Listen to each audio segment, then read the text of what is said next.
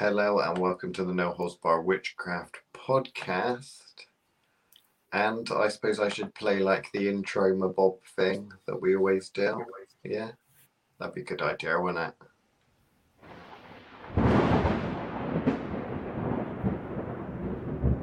Look at that. There we go. Now we know we're officially on the No Holds Bar Witchcraft podcast because we've heard a very cheap, free, royalty-free intro of some storm and lightning in that. And we're here to continue on a continuation, Chris, of a continuation of a podcast. You know you're onto something good when they ask you to make a third series, don't you? So this is the third part, I guess, of the Weaving Planet. So we got the Weaving Planets podcast, and then we got last week's episode of a podcast, which I can't even remember why it was, but we were talking about the lower triangle of manifestation. Not of triangles. Not of triangles, that's it. Triangles tied in a knot or some such thing. And now we're on the continuation of that.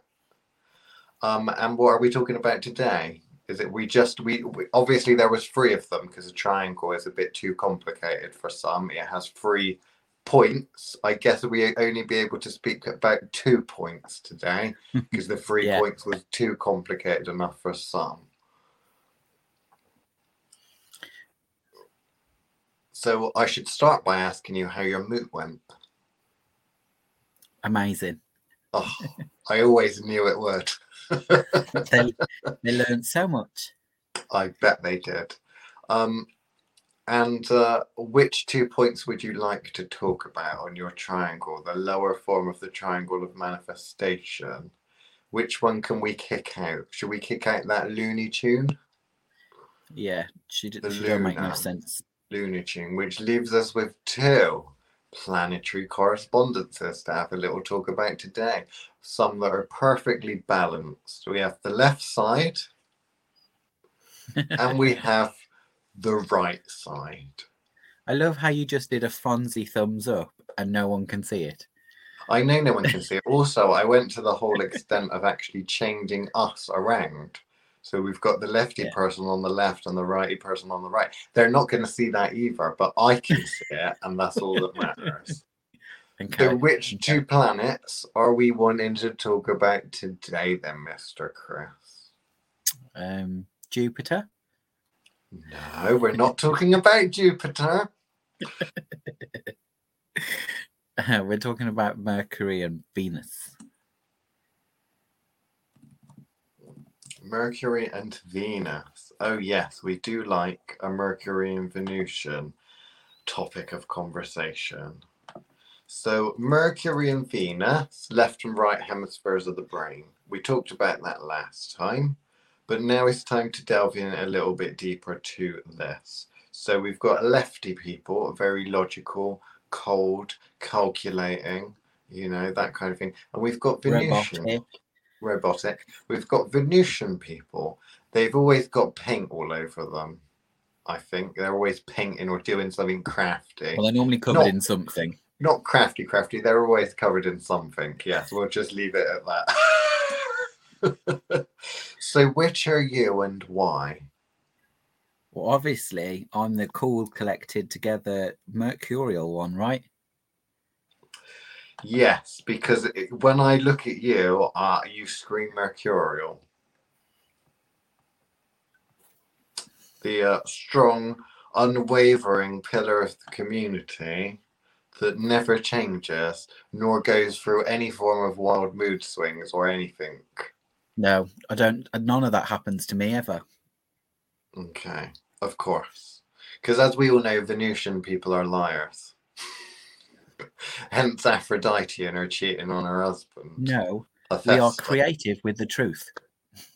Yes, you're lying, deceitful.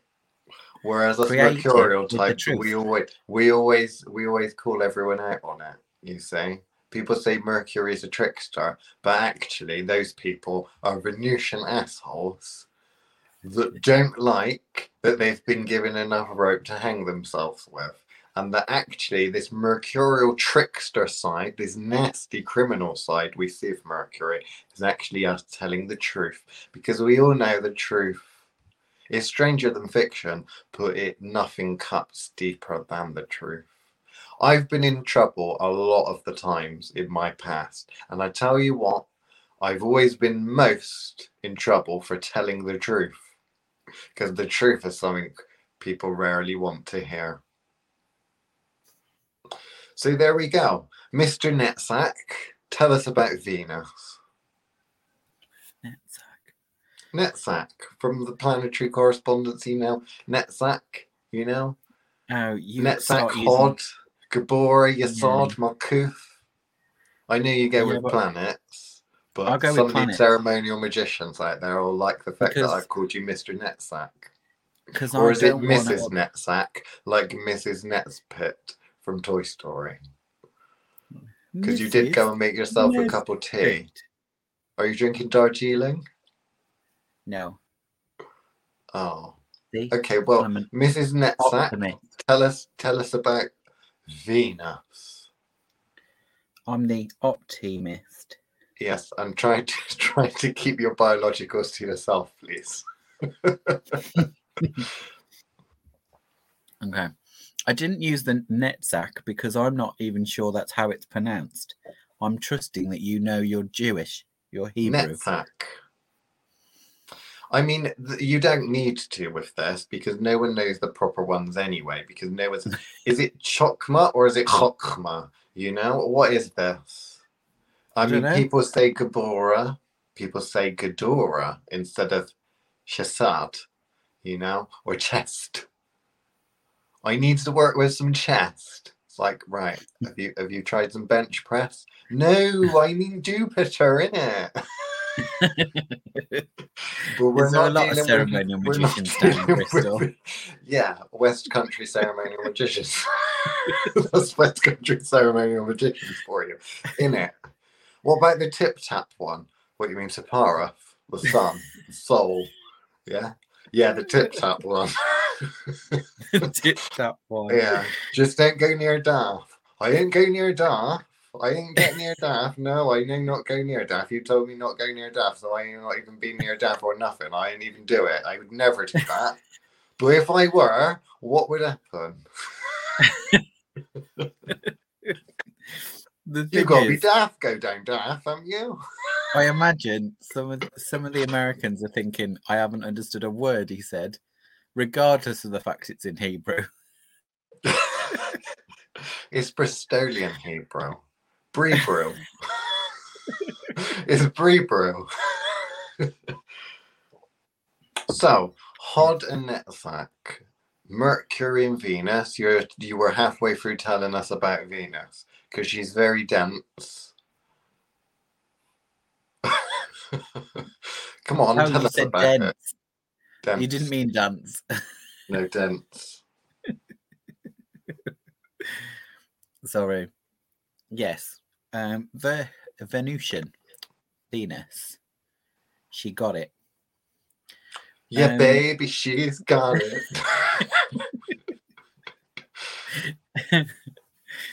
So for Venus, Venus. So obviously Venus represents the kind of creative, the kind of natural, the any all things to do with reproduction. So the creation and recreation of things. So that is where the artistic mind comes and is allowed to kind of continually rebirth new ideas.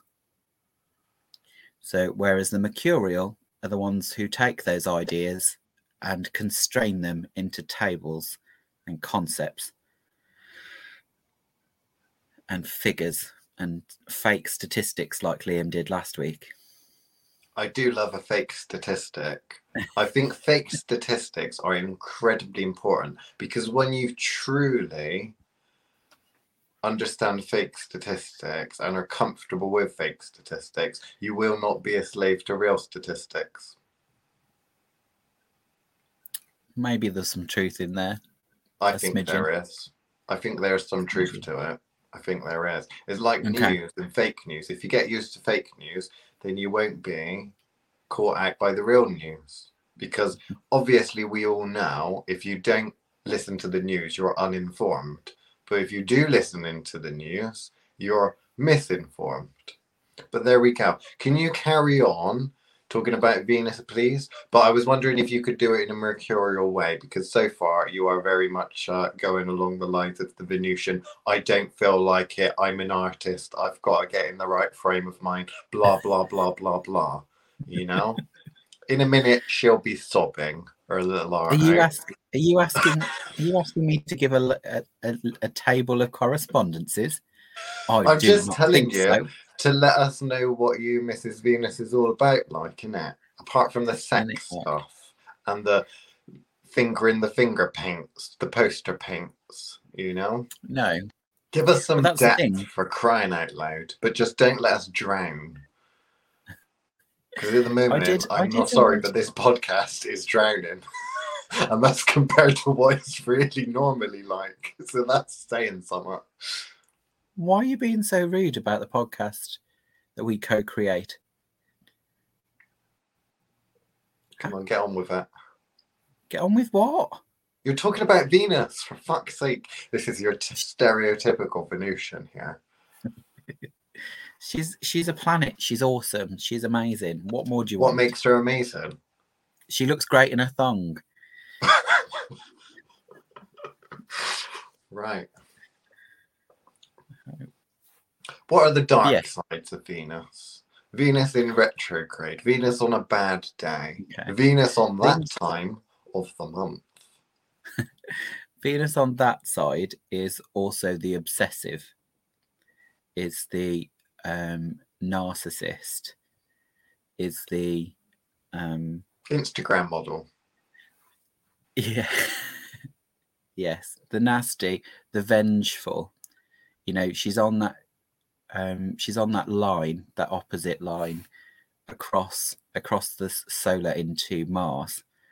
So you think all of the destructive aspects of is available there, but with Venus, it's about what needs to be ripped down so that it can be reproduced. So it would be the healing aspect of destruction, if that makes sense. So it would be the antibodies, the parts of it that are there to take away and destroy all the nasty stuff. So it can also be, it is the forest fire that would destroy an entire swathe of land so that all the undergrowth can start again fresh. So she's all of those things, as well as being nurturing and all those lovely things that we like to think about her. She's also the mother. So you're saying that she's a moody bitch, but also a very loving bitch. Is that what you're saying? Yeah, she's maiden, mother, crone, all of them. Oh no, I can't believe you just said that, for fuck's sake. Yeah.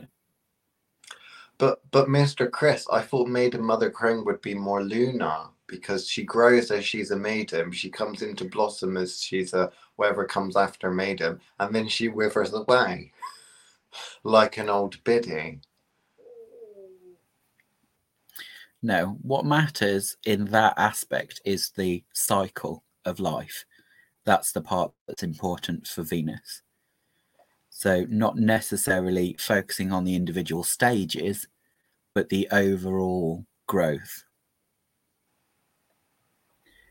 So she's concerned with the organism as a whole rather than its individual parts. Like I've said before, she's the symphony, not how the individual notes sound individually, but how they all come together in the perfect crescendo. So she is a great sea, a crashing about, very moody like, but also beautiful and powerful. What she isn't is H2O. Yeah. Yeah. That would be the mercurial lot. That would be mercurial. So take us through the mercurial lot then. So the mercurial lot is essentially the order of that. So if you were to make Venus the goddess of chaos, then essentially the mercurial would be the god of order. So, but not in a necessarily formulaic way. It's about bean counting. It's about everything having its purpose and place. And actually, how the machine works as a whole is part of that. But it won't be nuanced. I find... I was going to say the idea would be born in Venus, but its execution would be born in Mercury. Is that a fair way to put it? Well, they are of a balanced nature, and one requires the other, because like with anything with the planetary energies or the tree of life or anything like that, they all exist and will need to exist. They exist in all things. So you take one person or you take an object or something, you'll find all of these energies come together in some way, shape or form to create this object. So yes, they're balanced and they're necessary for each other, but with the unbalance or the face of it, I suppose, that we as people, individuals, tend to see when we say something like a plant or a person or whatever it is, situation is more mercurial or more Venusian or more Jupiterian or martial, all that sort of thing. We see the face of it. We ignore completely that all of these energies are within this, and instead we go straight for the stereotypical. Now, there are archetypes to such things. A lot of the time when it comes to correspondences, like we mentioned, there are correspondences and goddesses and energies and crystals, all that shit that gets associated with the planets. And normally is to the detriment of the practitioner who's trying to understand them. So I think maybe we pick a couple and delve a little deeper. So with regards to spirits and such and gods and goddesses, something that would be in that Venusian realm, something that would be in that mercurial realm. Obviously you could go for the stereotypical Mercury and Venus from the Roman pantheon, but we could also go for, if I pick Mercury, Hermes would be a stereotypical one that people can research and look up. It's very much there. What would you go for Venus? Well, the obvious one would be Aphrodite to match that. Okay. But obviously there are, you then don't tend to focus on Eros. So, yes, Eros is less of a purist, but there is that they both fulfill parts of that Venusian current from a emotional point of view.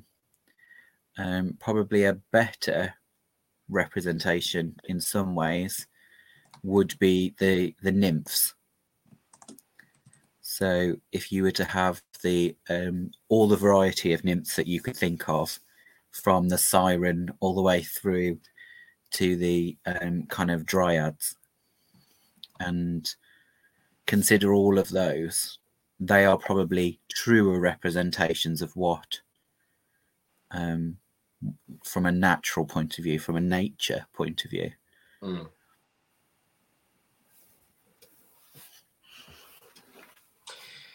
So there are stereotypes within your color and color correspondences and stuff. I'd just say correspondences in general with how we try to learn and understand them and personify them, and how they appear to us or decide to appear to us, or our unconscious mind shapes them to make us or help us understand them.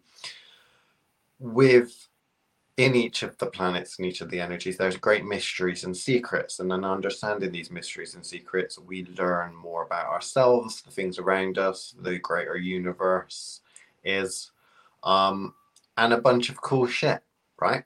So one of the cool things that we learn with the tree of life and stuff is the correspondences and where they lie in their balance and their structure. You know, Mercury and Venus are on a line next to each other. They balance each other like scales, essentially. But there are also other counterbalances. Now, whenever I've said, well, what is the balance to Venus? Most people go for Mars because they think Venus is feminine and Mars is masculine, and the balance there, you know, which there is a balance there. They are to a certain extent opposite each other, but it depends on what type of balance you're looking at. If Venus, they are on that line together because more of the balance in terms of necessity, safety, I suppose, and structure is that mercurial, logical, detached, and Venus, intensive, abundant, emotional strength that fills you. Yeah. So those are opposites. They're polar opposites to a certain extent. Now, within the stories that accompany, you know, within mythology, gods, goddesses, and stuff like that, you can attach and see where people get these ideas. So Mercury is said to be magic, where the house of magic resides, is quite low down, obviously close to Malkuth, close to Yesod, close to the physical world. It's a very important planet, magical system, whatever, to learn because it is magic. But what is that? Why is it magic? Why does it get that correspondence? Why do people call it magic? Well, what is magic at the end of the day? Is a system, magical system, for you to explore the unknown, things that you're yet to understand. By learning magic, a magical system, exploring it, you are able to pass through that like an initiation. Initiating into Mercury is that kind of mercurial school of magic. It is okay, we're teaching you all these great concepts: Mars, Venus, Jupiter, Sol, all of the other ones at the top, Pluto, all the crazy ass stuff. But you're not going to understand that yet. So we need to give you a vehicle in which to explore the universe, explore creation, and explore something. There is the first one on the list after lunar is Mercury, mercurial structure. You need a structure to explain concepts, because when you open a grimoire, there's a structure there. When you open a spell, but when you open anything, there is a structure there that is being put into words, whether it's in a good way or a bad way, that is basically trying to convey the information, that's trying to pass on the information. And language, of course, communication is still Mercury. So it is that structure, a lower version of structure, not a high level of structure like Saturn and limitation, but structured mind, the left-hand hemisphere of the brain, all of that sort of thing.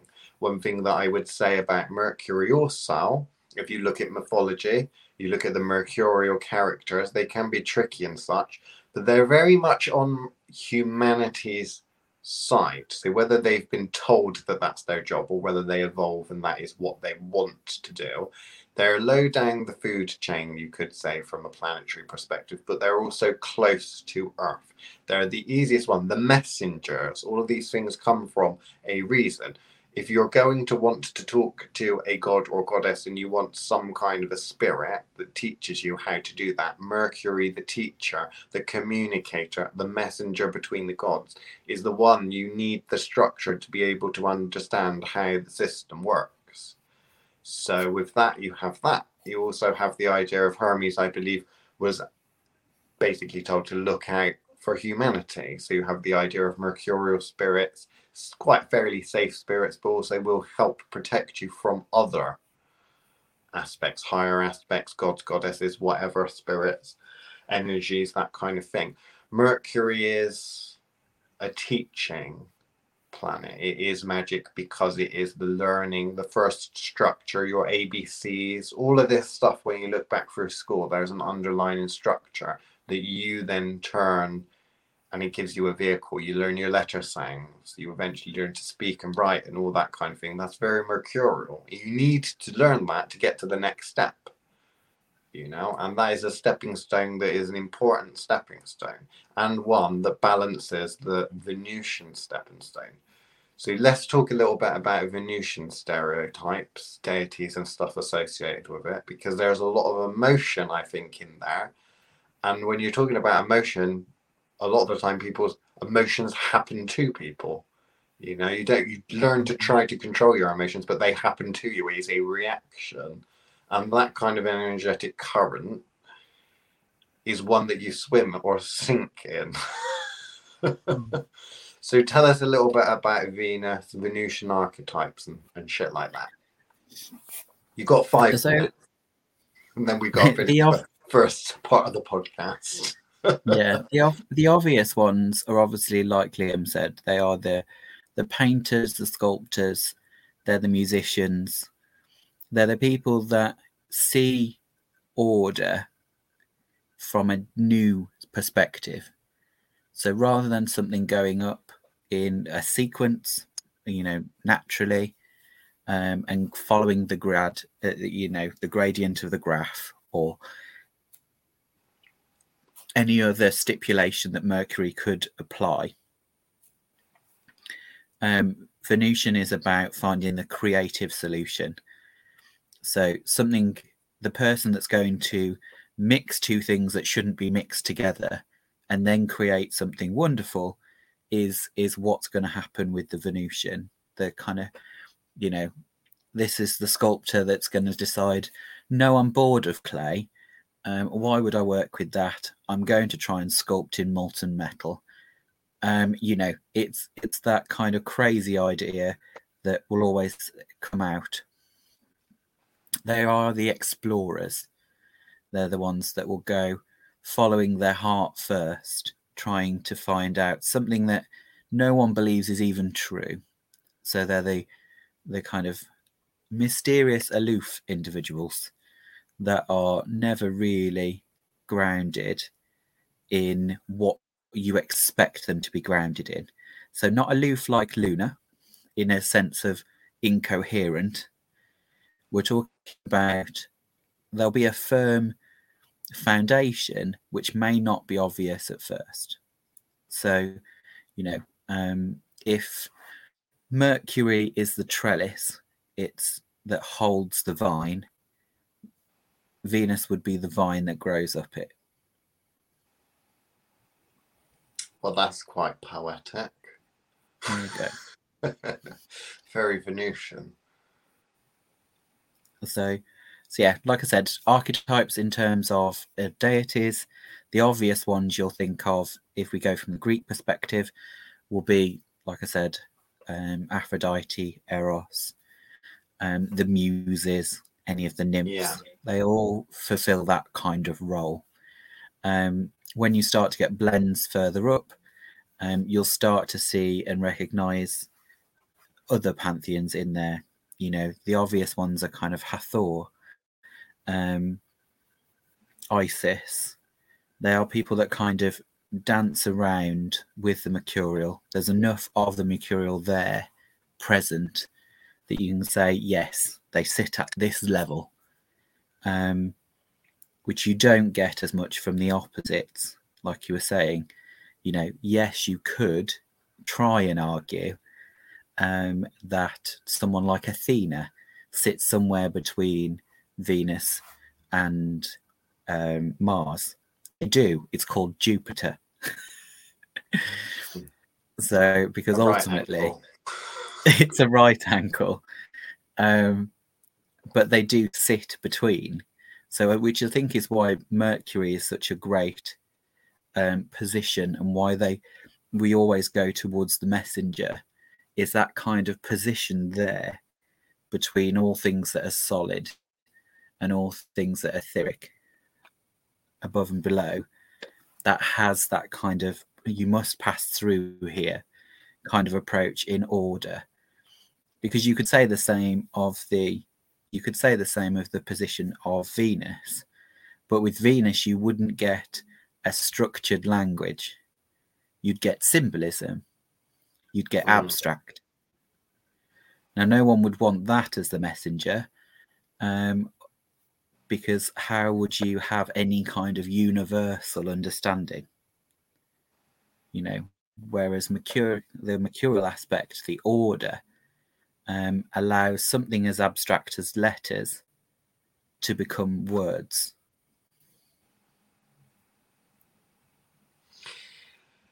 Yes. So that is it for the regular edition of the podcast. Now we are on the Patreon. I figured he might be nice to, instead of talking about god goddess archetypes, I thought it might be quite interesting to talk about student archetypes. And I don't know how far we can go in terms of naming names and stuff like that. Some people will like us to call them out on their BS, others don't. So we might make a mixture of some. We probably shouldn't reveal any names and such, but some people, probably the people that we're not talking about, will assume that we are talking about them, whereas the people that we are talking about are going to assume they couldn't possibly be talking to me, because that's always how it goes. I always get approached, Chris, by the people, and they say, "You were talking about me there, weren't you?"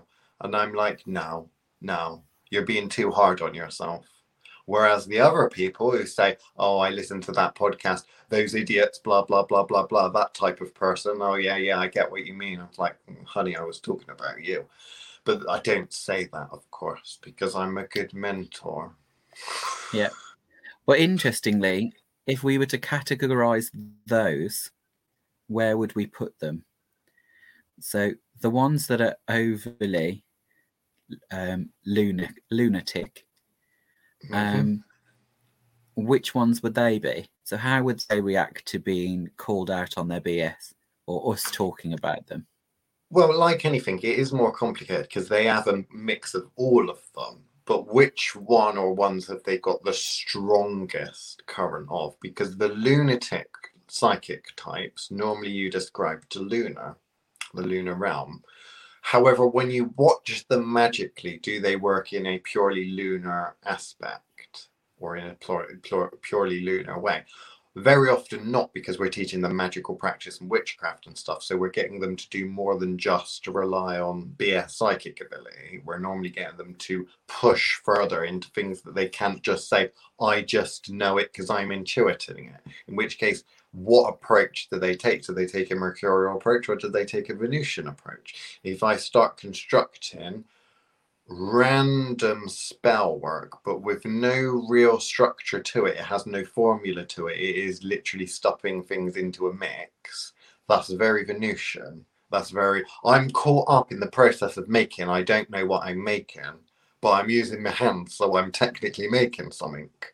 And everything I do is different. Whereas if you talk to the Mercurial, that's, I need this solid structure, I need a formula, I need layers, I need this, this, this. I want to know how this works. I'm making a machine, and every part of the machine is there for a reason because it has a part to it. You know, that's very Mercurial. And there are people that would factor into that. Our archivist is quite Mercurial. You know, came from more of a ceremonial magical background. What is the next bias, I suppose, that the archivist might have? Is Mars. Yeah. Yeah. If I don't understand it and it's getting in my way, I'm blasting it out of my way, you know? And that's not to be saying that that's a bad thing to do, because there are some situations where you do that and some situations where you don't. That is an example of as a person that we know who is quite balanced, very balanced. But if you were to say and had to say where are they unbalanced, they're unbalanced in the form that they like a Mercurial and Mars tandem to go at things. Now, I'm not saying that they can't work in any other way, and I'm not saying they don't work in any other way, because they are mastering all of them quite quickly, in fact. But that sort of person would present a very, very different way of working from another person. You know, Cersei Dreamland, for an example, would take a very different approach to all of that kind of thing. And when it comes to the stereotypes of the tryhards and the naturals and such, excluding the naturals that are at a high ability, just the general naturals that tend to get a lot on intuition, that's very Venusian.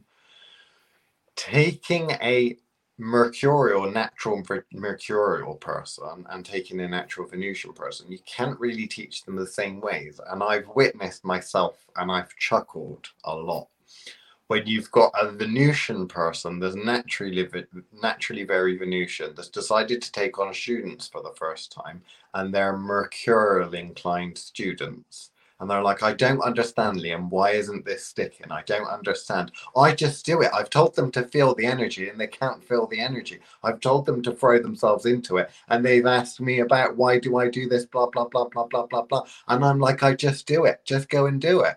You know, it's hilarious because when you get someone that's strong with Mercurial and is, you know, progressed through and have got a great magical system and experience, they take on a Mercurial type apprentice. Great, they learn so much so quickly.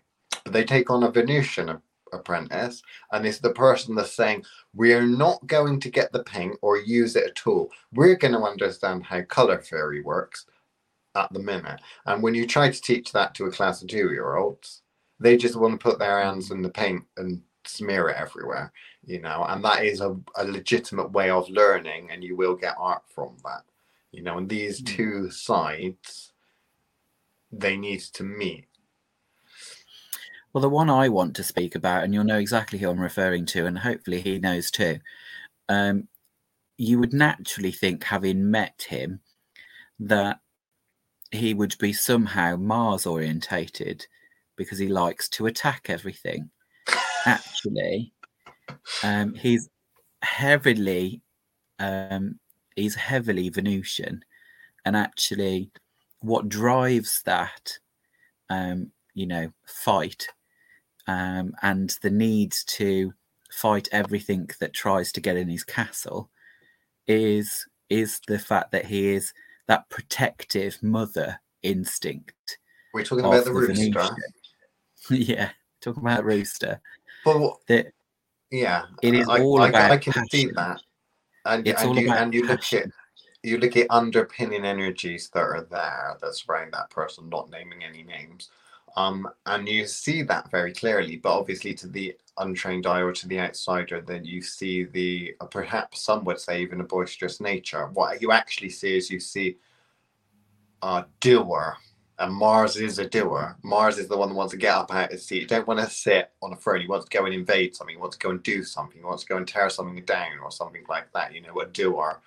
So when you have Venusian and you have someone that's Venusian that really wants to try something and do something and has somewhere to be, something to do, there's that balance there. You see, they draw on a martial aspect and it is opposite. They are pulling themselves across, you know, powering.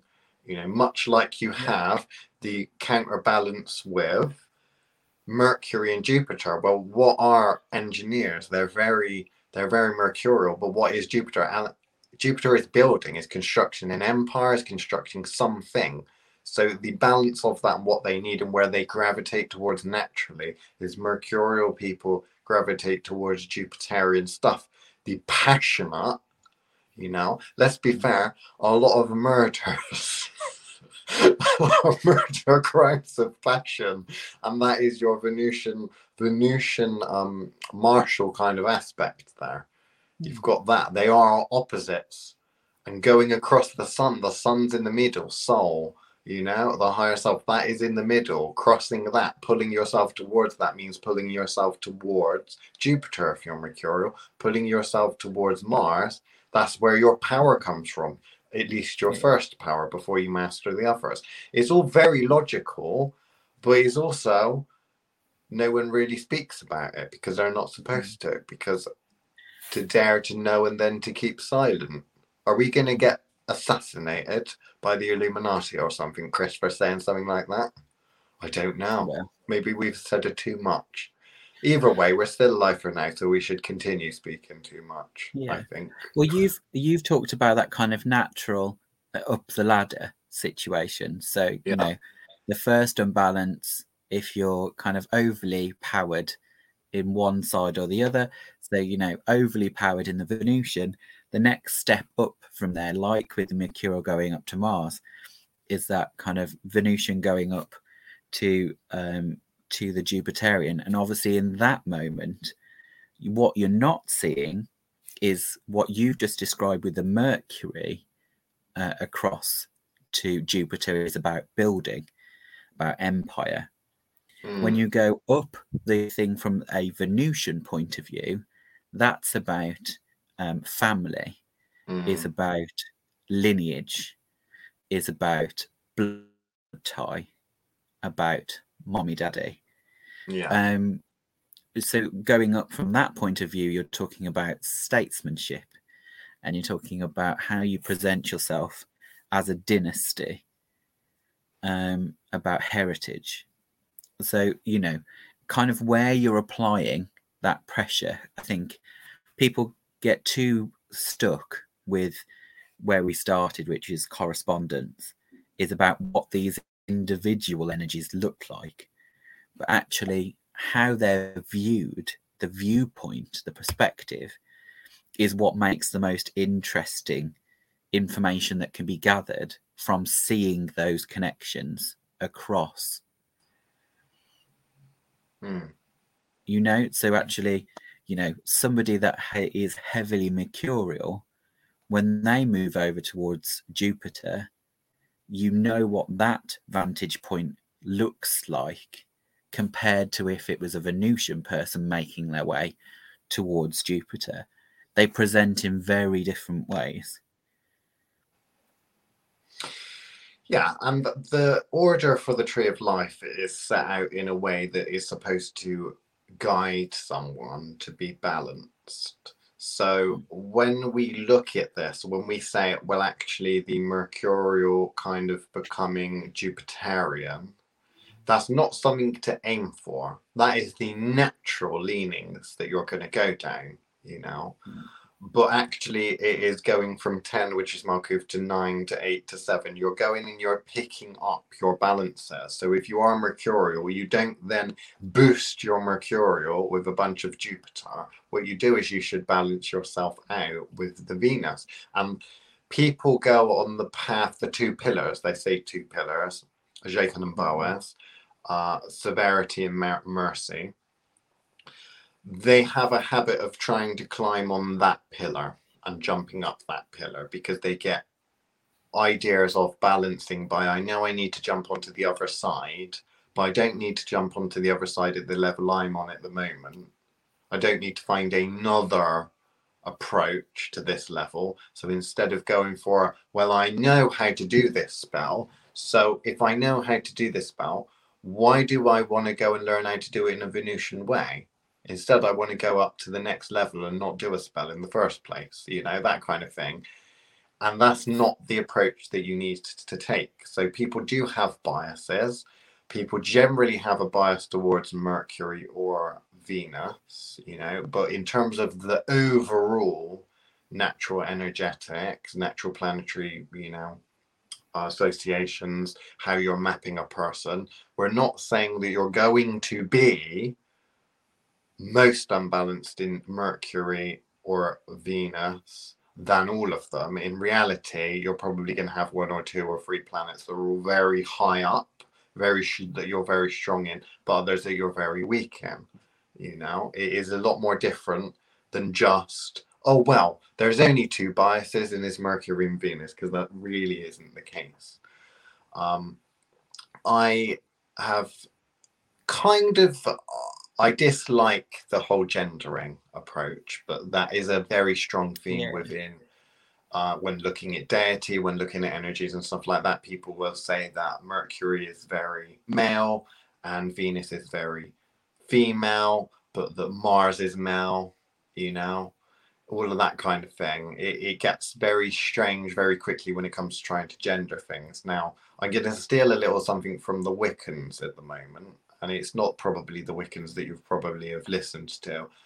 It's probably the people that trained those Wiccans and did a half-assed approach for it. But it's the idea of the god goddess, mother father, father god, mother goddess, and the idea that you yourself are a child of that. So if the god is purely male and the goddess is purely female, you're one of the children of that, which means you're both.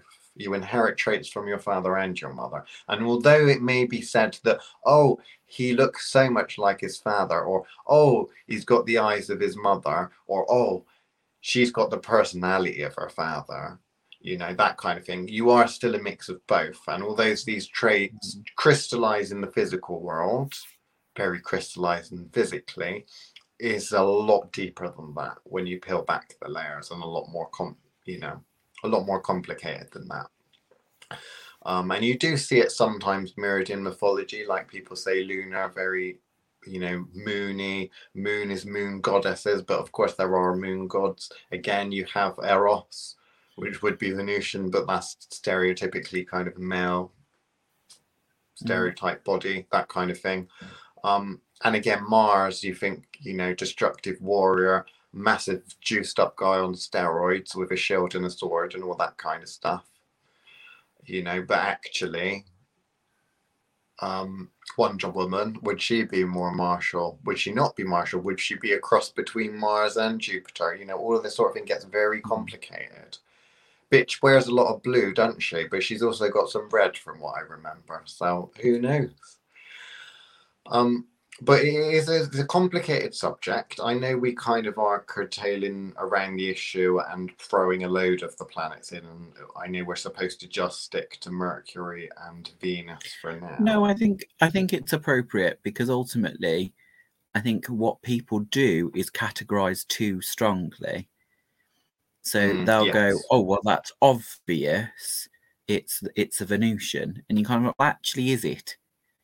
Because some of, the newer varieties of gods obviously have a more opportunity. So going back to your genetics suggestion, the purer something is, the more likely it is to be at the top of the food chain, which means it's had less offspring in order to muddle things up. So in theory, your titans are more likely to fit directly in one of these spaces. But your major gods are going to be somewhat watered down, so they're likely to be a mix. And your really watered down ones, your most modern, and your kind of demigods and those sorts of things, will have closer to the earth in them. So the actual, what might be polluting them is the terror.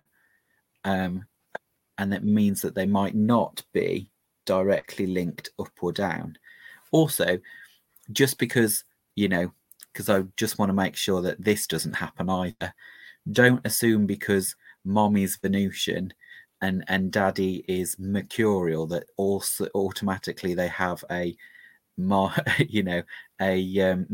Venus mix. That's not what we're talking about. We're not kind of making it as simple as that.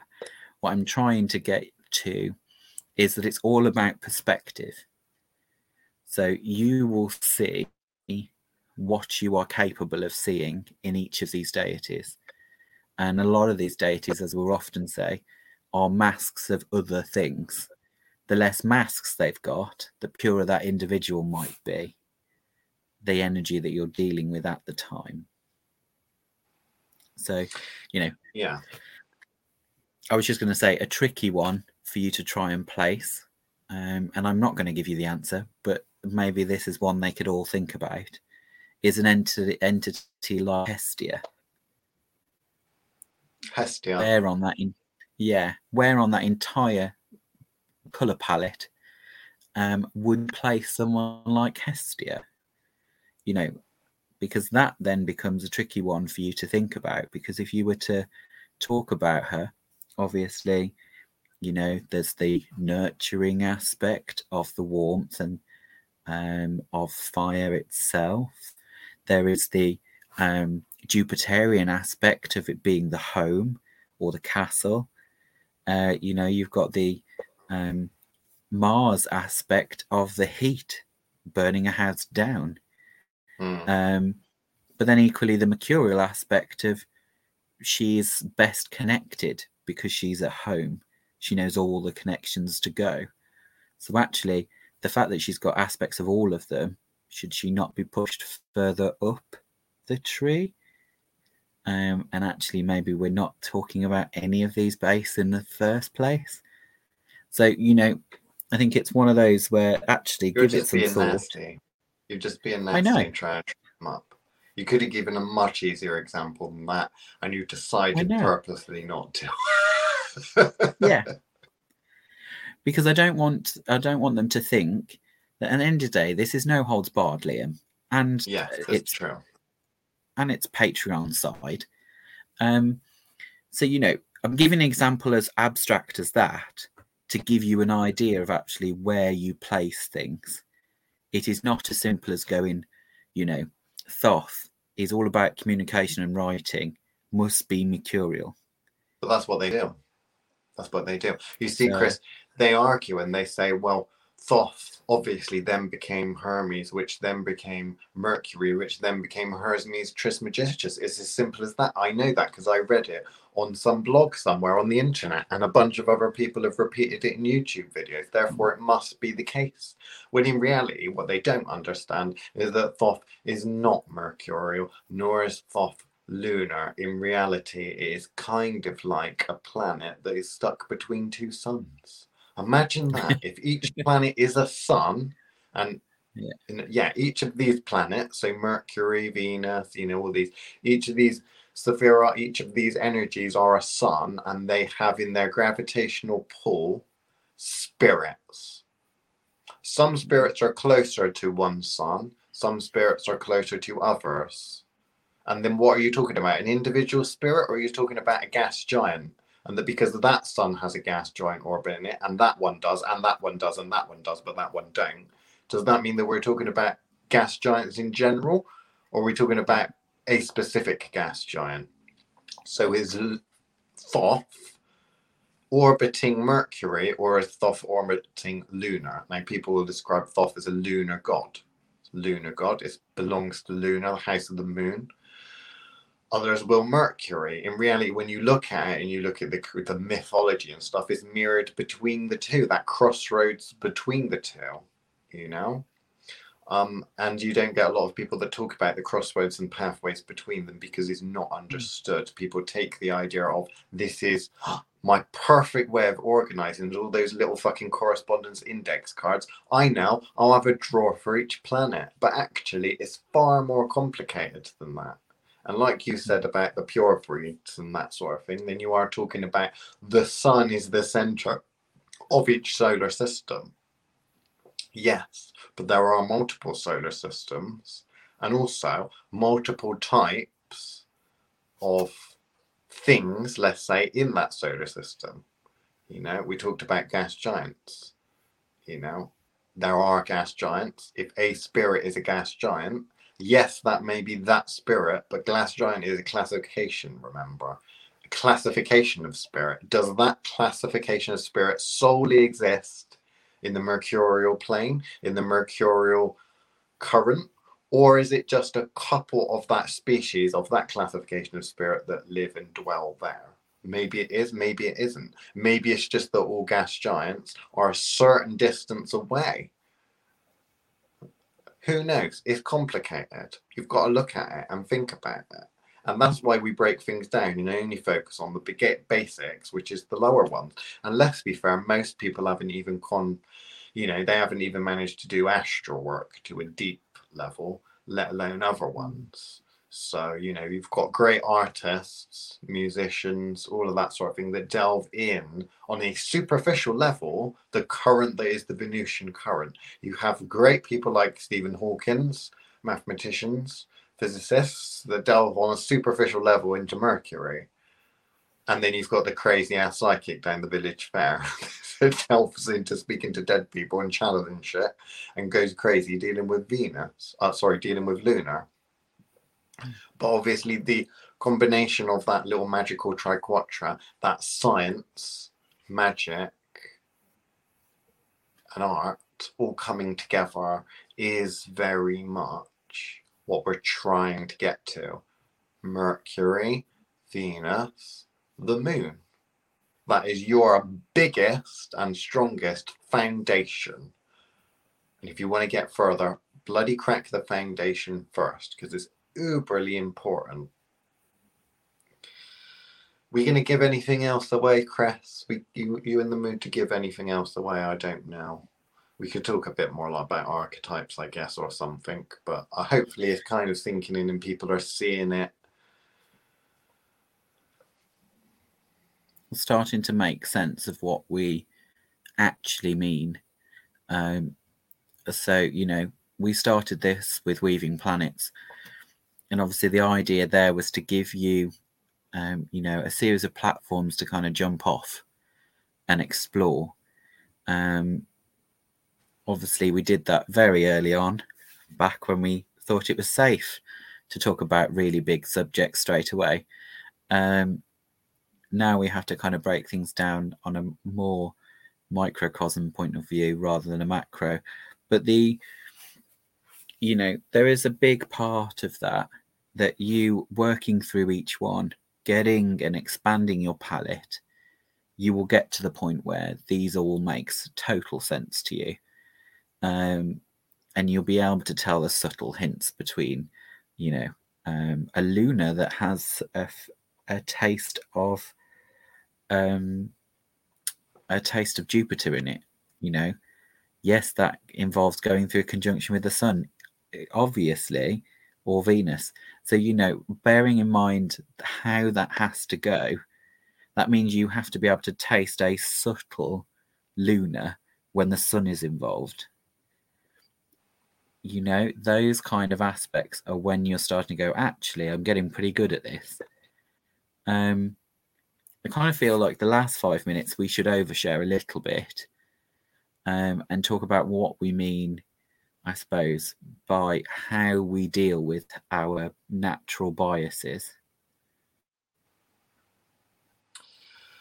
So you can see natural bias as above, so below, right? So the gifts that people have, their abilities that you say naturally out of the box, they are generally categorized, or you can categorize them from planetary stereotypes. So if they've got a very psychic person, psychic on a lot of levels, they're going to be very lunar.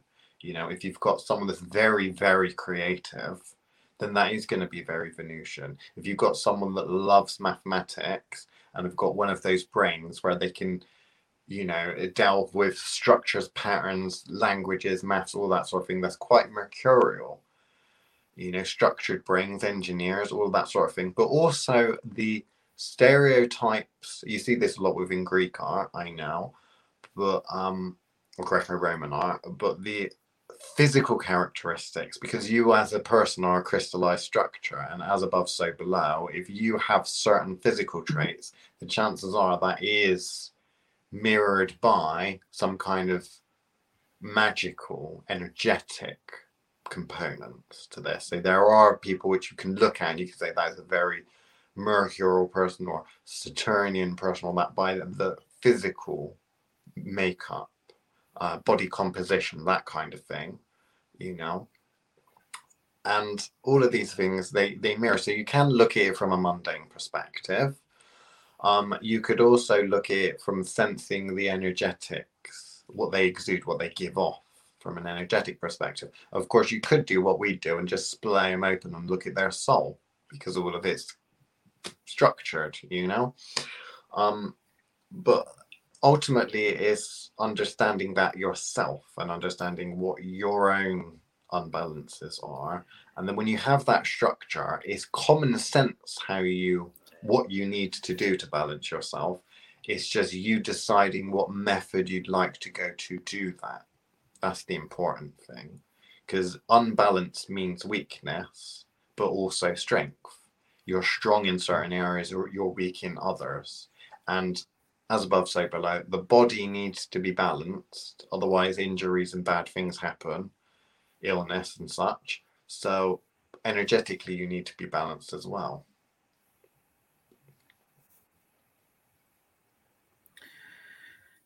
Yes, for example, I find that my Venus Mercury has a tendency to balance itself quite naturally. Where I tend to struggle is obviously when I get heated up too much, that the Mars explosion is often too much for me to handle. Therefore, I have a natural desire to resist that, you know. So it's important that I keep a lid on that. It's meant over time my threshold for coping with BS is higher than the average, because I know what happens if I go into that Martian red mist. You know, so it's one of those. What always interests me, though, Liam, is why people think I have, and you might be able to answer this in the last minute or so you've got to give me an answer, is why people think I am in any way, shape, or form weak in the Saturnine. That would be very much their own unbalance. So what they do is, like we've actually said earlier, haven't we, where people, or it might be in the last podcast, where we said people with an unbalance in Saturn don't understand Saturn and try to change Saturn, so they don't see the Saturn in things. So what they see is the stereotypical nicey facade, and they think Saturn is evil, nasty, and causes the things I love to die, and is very dark, and I don't like wearing black because that's what the baddies wear, you know. So with that kind of thing, they think, well, Chris is a nice person, therefore he can't be Saturnian, you know. That kind of thing. He doesn't limit things. He doesn't do all the nasty things that I associate with Saturn. So that would probably be why it is. I mean, you could talk about somatotypes. I'm a very Mercurial and Saturnian. You can tell that just by looking at me. And I can know where I need to go for balancing out my energetic bodies, my energetic centers. And I do put effort into doing that, but I need to put some sort of effort into it, you know. Think of it in terms of food. You have meals that you like and meals that you don't like. Sometimes you need to eat some of the things you dislike or don't really like all that much because they're healthy. You can't just eat McDonald's all the time. You can't just eat chocolate all the time. You need some greens and vegetables in there. You can't just eat food all the time. Sometimes you need liquids as well. Yes. So there we go. I think that is it for this edition of the No Holds Barred Witchcraft podcast. Hopefully you enjoyed it. And who knows, we might have to do a part 4. Well, actually, we will end up doing a part 4 because there's other bloody planets in there. Hopefully, they'll get this time and we'll be able to crack Mars. I'd like to crack Mars and Jupiter. And then what I'd like to do is talk about the higher self as well. And the whole solar thing, and maybe if they're good and all do their homework, I'll talk about crucifying Jesus on the tree of life, because that's always fun. Right, bye everyone.